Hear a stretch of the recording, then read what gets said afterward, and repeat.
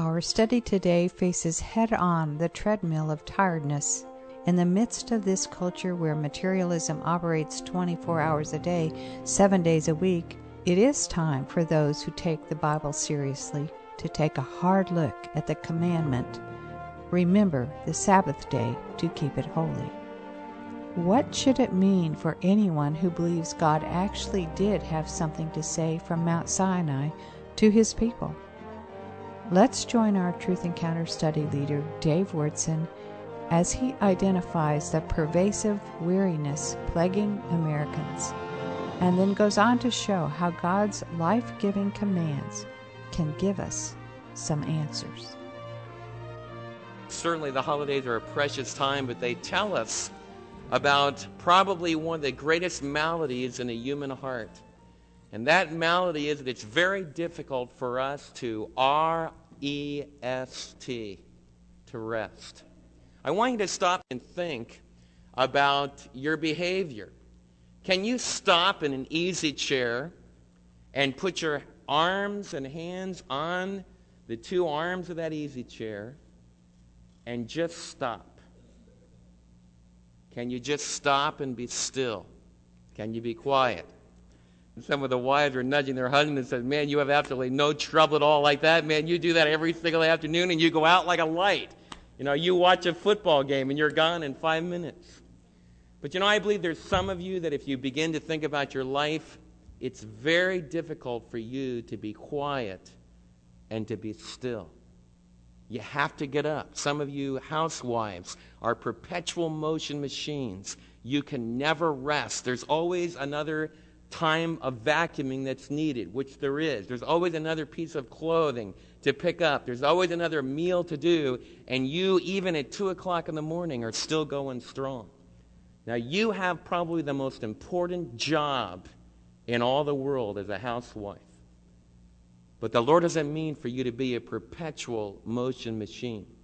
Some of you are at work. Some of you are trying to get your own businesses started, and you're trying to get that new thing off the ground, and it can suck you down. And you just feel that awesome weight of responsibility on your shoulders, and you just feel in your heart, if I don't make it happen this time, it'll never happen. And so, hour after hour, you find yourself even waking up at 3:30 in the morning with all kinds of ideas just moving through your mind, and your mind is like a revved-up small engine that's RPMing way over the red mark. Why can't you stop? Why can't you rest? Every song that a guitar player ever ballads out that deals with a theme like this: Daddy, Daddy, please stop. Please rest. We have enough cars. We have enough houses. We have enough clothes. What we really want is time with you. To the Cats in the Cradle and the Silver Spoon, Little Boy Blue and the Man in the Moon. And we talk about how that little son goes from being there in a baby crib with all the baby things around them, and then suddenly they're gone for college. They grow into young adulthood. And the story powerfully moves in our heart because Daddy didn't have time for his son when he was small. And now that his son is grown, he's become just like Dad. There's no time for rest. There's no time for relationship. There's no time for family. If ever there was a culture that had all the gadgets that are needed in order to have relaxation, America is that society. But do we have rest? Let's turn in our Bibles today to the book of Deuteronomy. We want to look at the commandment, remember the Sabbath day to keep it holy. Let's read it there in Deuteronomy chapter 5. And here we read these words. Observe, or verse 12, observe the Sabbath day by keeping it holy, as the Lord your God has commanded you. In the book of Exodus we read, remember the Sabbath day. Make it holy. Obey, observe, remember. The idea of those two words, to remember and to observe or to obey, means that the Lord wants us, first of all, to remember what this day is about, and He also wants us to be obedient to Him in keeping this day. So it's a command, observe the Sabbath day. And the word Sabbath in Hebrew would refer to the seventh day of the week. It would, in Hebrew, come from a word that means to cease. It means to stop doing what you're doing. And the next verse gives us a lot of insight into what it means to stop doing what you're doing. In verse 13 it says, 6 days you shall labor and do all of your work. Now in the book of Genesis we read that by the sweat of our brow, by hard work, we've got to till the soil. We need to plow up that ground. We need to sow that seed. If we figuratively apply that to all of our professions, as we go out into the Monday morning world of work, there's going to be sweat and blood and sometimes tears. It's the nature of human existence right now. Now, before the fall of man, work was still there. God still had a task for Adam and Eve to perform. He wanted them to take care of the garden. But before the fall, there wasn't the stress. There wasn't the pressure. There wasn't the tears that came and the tearing down of the human body. Instead, there was just the thrill of working on a task. And as believers today, we can go back, and I believe that through the power of Christ, we can once again have that thrill of 6 days of labor, of working on a task and just having our mind and our emotions and our hearts totally encompassed by that task. And the Lord told his people, 6 days you shall labor and do all of your work. But the seventh day is a Sabbath. It is a time of cessation. It is a time to stop working, in other words. Stop working, and remember this is the Sabbath to the Lord your God.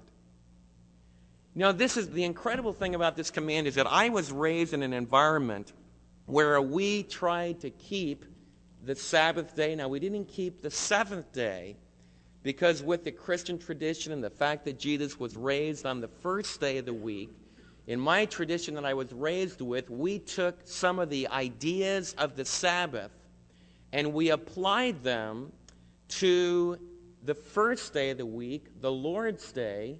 And following verses like in Acts chapter 20, it says, now they gathered in Troas on the first day of the week. Paul tells us in the book of Corinthians that we need to set up what we're going to give to the Lord and what we're going to give for the offerings on the first day of the week. In Revelation chapter 1, the Apostle John says he was in the Spirit on the Lord's day.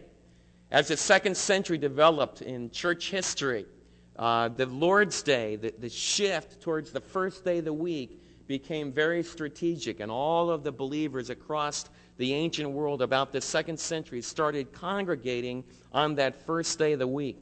And so what we did in my tradition was we took a lot of the supposed concepts and traditions of the Sabbath and moved them over to Sunday.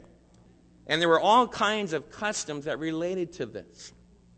And basically, just to share with you, from my own heart as a child, this command that's been given us here by the Lord, that came over into my tradition and was applied to the first day of the week, observe the Sabbath day to keep it holy. Holiness to me began to mean no, don't. What in the world can we do? And it became a series of saying, Mom and Dad, what can we do?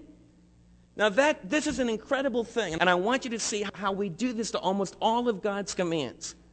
Only sinful man could take a command that the Lord God of heaven gives us to stop working and take it to be a bad thing. I mean, how many of you kids would say to someone that came to you and said, I want you not to go to school one day of the week. I want you to stop working one of the days during the week. I want you to can the school teacher. I want you to take a break. I want you to play. I want you to rest. I want you to do something different. How many of you kids would think, boy, what a really lousy person?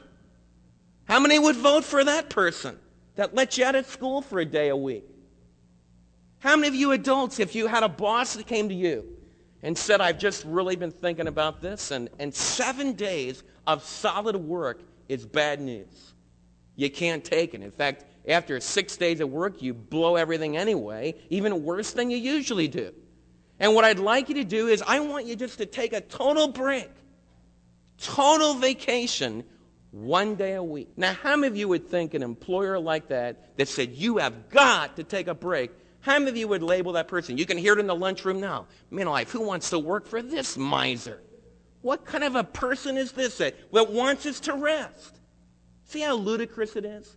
And yet, as I think back over my childhood, somehow God's command to stop working and to rest became associated with negative, boring, I can't. I think it's one of Satan's biggest lies. And I think it permeates so much of our approach to our Daddy in heaven. Satan is constantly taking the good intentions, the good commands, the good design procedures of God and turning it in a rebellious human heart into I can't. Don't. Thou shalt not. When what the Lord is telling us is, my command is that every single person in the nation of Israel in Deuteronomy chapter 5, they had to take a break. Let's read a little bit further. The Lord gets pretty extensive about who should take a break. On it you shall not do any work, neither you, and that would include husband and wife, neither your husband or wife, nor your son or your daughter, none of the kids can work, nor your manservant or maidservant, nor your ox, nor your donkey, nor your animals, nor the alien within your gates, so that your manservant and your maidservant may rest as you do. Now I want you to see the highlight upon your servants. In the ancient world, as we go back into this culture, we need to understand that in the ancient Near East, the elite class, the people that had money, the nobles, you might say, they were the ones that didn't work. By the way, they never worked at all. They never worked because they were the nobles. It was kind of like the aristocracy and what we think of as the Marie Antoinette French, just before the French Revolution, where you had the royal court of the great King Louis, and everybody that's nobility, anybody that has any money, does nothing but party and go to balls, while the rest of the population is a slave. In the ancient world that the Lord was writing this command in, that was the norm. If you were a king, if you were a noble, you did absolutely nothing except ride your horse and have a good time, or ride your camel and have a good time. You know what the Lord said? The Lord said to all the nobles, all the kings, all the aristocrats, He's saying all those people that are working, that are tilling the soil, that take care of your vineyards and that take care of your crops, He says, I want you to realize that when I give the command to stop working, it includes the maidservants and the menservants. It includes even your animals. The Lord picks up for the veterinary concerns of this population. Even an ox cannot be made to work 7 days a week.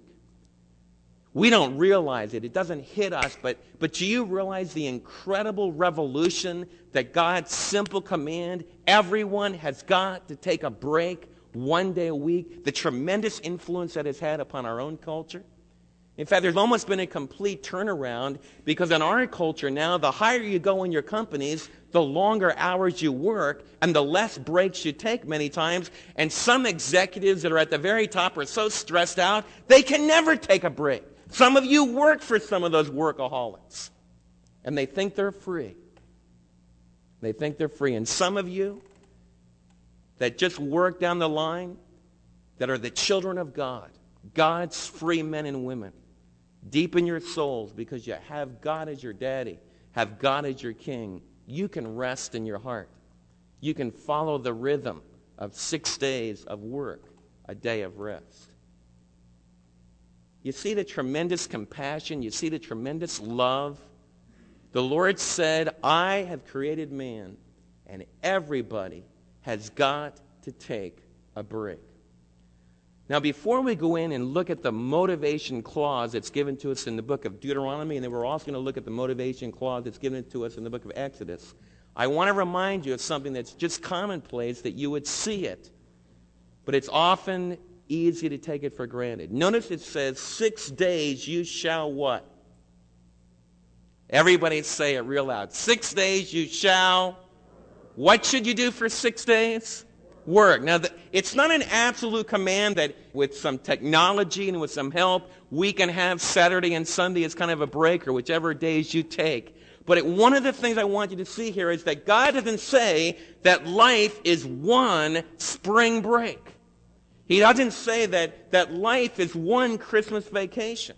He doesn't say that life is just one Hawaii vacation. He says that we've got to get in the rhythm of work. You got to labor. Now, we can take that as a bad thing. But I want to share with you that every single one of you that are listening to me, if you don't get up in the morning, if there's no reason for you to get up, there's no reason for you to work, you have no feel for my life is doing something, then you're going to be in my study and need counseling. You're going to be in some psychiatrist's office and you're going to need counseling. Your life is going to come unglued because the Lord built you to get up and have to get up and work really hard. How many of you listening to me can testify to that? Man, you found yourself inside and maybe the weather was bad and you couldn't do anything. You just couldn't do anything for a period of days. And suddenly you're able to get out and do something with your hands. Do something that produced something. Didn't that bring fulfillment to you? That's part of the rhythm. It's part of the rhythm of life. And so the command goes like this. The Lord is saying that He designed us 6 days. We've got to work. The Lord's not calling His children to laziness. Lots of commands like in Thessalonians, if you don't work, you don't eat. Lots of practical, hard-hitting commands like that.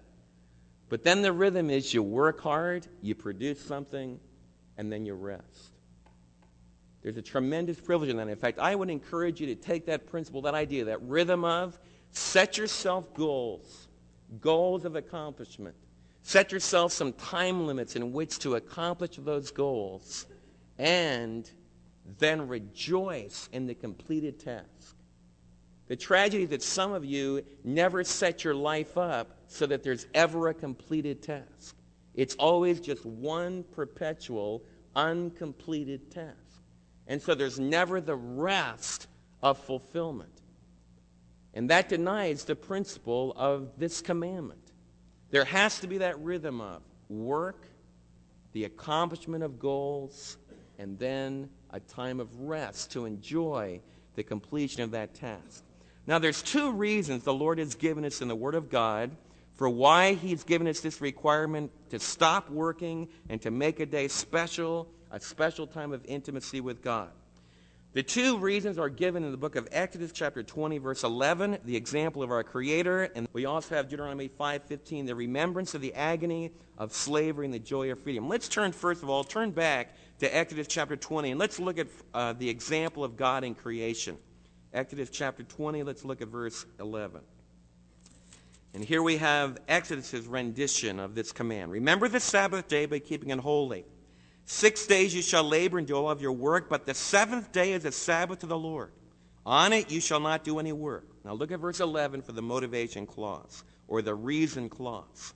For in 6 days the Lord made the heavens and the earth, the sea and all that is in them. But then He rested on the 7th day. Therefore the Lord blessed the Sabbath day and made it holy. In obeying the rhythm of 6 days of work followed by a day of rest, we enter in to the celebration of the creation week. What the Lord is saying is that when we understand that we can stop and rest once in 7 days, when we have this principle and this rhythm of we work hard for a period, but then we enjoy the fruit of our labor, what we're confessing is that we're not God, but that we can join with God. What we confess is the fact that we believe that God created the heaven and the earth, that He created our lives, that He's the one that gave us breath, that He's the one that has given us all of our abilities. He's the one that gives us our opportunities. He's the one that gives us our failures and our successes. We confess that He is our Creator and we are the creature. And He invites us to join Him. Even the great Creator labored for 6 days, and then He sat back to enjoy His work. Do you know that an ox never sits back and says, Boy, look at that beautiful plowed field. I've never heard an ox say that. An ox just takes some more grain and manure and does some plop in its thing, and that's it. But every farm that I know, I go and visit a farmer, the first thing they do, man, they got to take me out in their fields and they go, look at this. The wheat crop comes up, man, that wheat crop busts the ground, and boy, that beautiful sight, man, they take me out there. Then later on, when it begins to mature, and you can hear the wind just moving through that beautiful field as it's about to be harvested. And the farmer goes, wow, look at this. Kind of like this. They contemplate, they think, they rejoice in that. You get an artist that works hard at producing beautiful masterpieces, good artist. You go over to their home, what do they want to do? They want to show you what they did. Do you realize that only people that are made in the image of God can think and feel and decide and have the great joy of contemplating and knowing that they accomplished something, that they worked hard and they produced something? You join your Creator in doing that. But I want to share something with you. If you can't ever stop, if you've got to keep going for 7 days, then you know what? You think you're God. Because Jesus said, my Father is working until this day, and so am I. And there's a sense in which the Creator God doesn't need to rest. God didn't stop his work of creation because when he came to the end of the 6th day, he was going, boy, I'm just so tired out. It wasn't like Dave Worth at the end of a couple laps around the track. And God says, I need a rest. Let's have the 7th day. No, he stopped working because he was done. He was done with creation, but he didn't stop working because Jesus said, the Father is working and I am working even till this day in the Gospel of John. So God is always working, but I want to share something about you and me. We're not God. I want to say that again. It's so simple. Shirley MacLaine thinks she's God. I'm not God, and Shirley isn't either. You know why? You see, when you put your head down at night, every single night, when you go into La La Land, every single one of us are all the same. Some of you have IQs of 170, and some of you barely tip the IQ test at 35. But when you're sound asleep, you're almost identical. You're out of it. You're vulnerable. You need protection. You're in another world. And the scripture says that your heavenly daddy watches over you if you're one of his children. And you know what? All I need to do to drive you bonkers is just keep shaking you. Every single time you go to dream things, I just need to shake you a little bit and not let you dream and not let you get a good day of sleep. And you know what? I can give you all the symptoms of being a drug addict, and all that it shows you is how much we need rest. And I would pray that some of you will listen very, very hard. I want you to ask yourself, can you stop today? This is the first day of the week, the Christian equivalent of the day of celebration, the day in which we especially honor the Lord. Can you stop today? Can your mind be quiet? If not, the problem is that you think that you're God. Whew, that gets pretty convicting. Tired in need of a rest, and the reminder that we need to remember that we're not God, that we're not the Almighty Creator, that we're just made out of clay, and we need to take a rest. I know this message, and we're going to be continuing this study on the commandment about remembering the Sabbath and about the need to take a rest.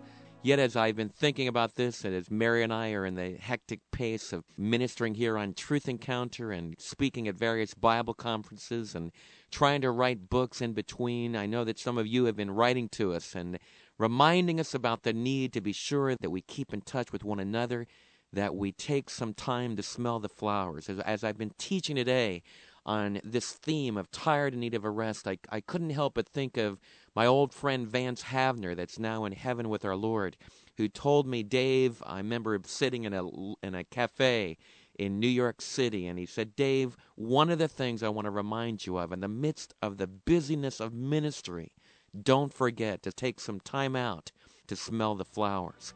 And certainly the Lord gave us the Sabbath, the time to take a break, this principle that each one of us needed to stop once in our week and take a day off where we have time for relationship with God, relationship with our spouses, with our children, relationship with our friends.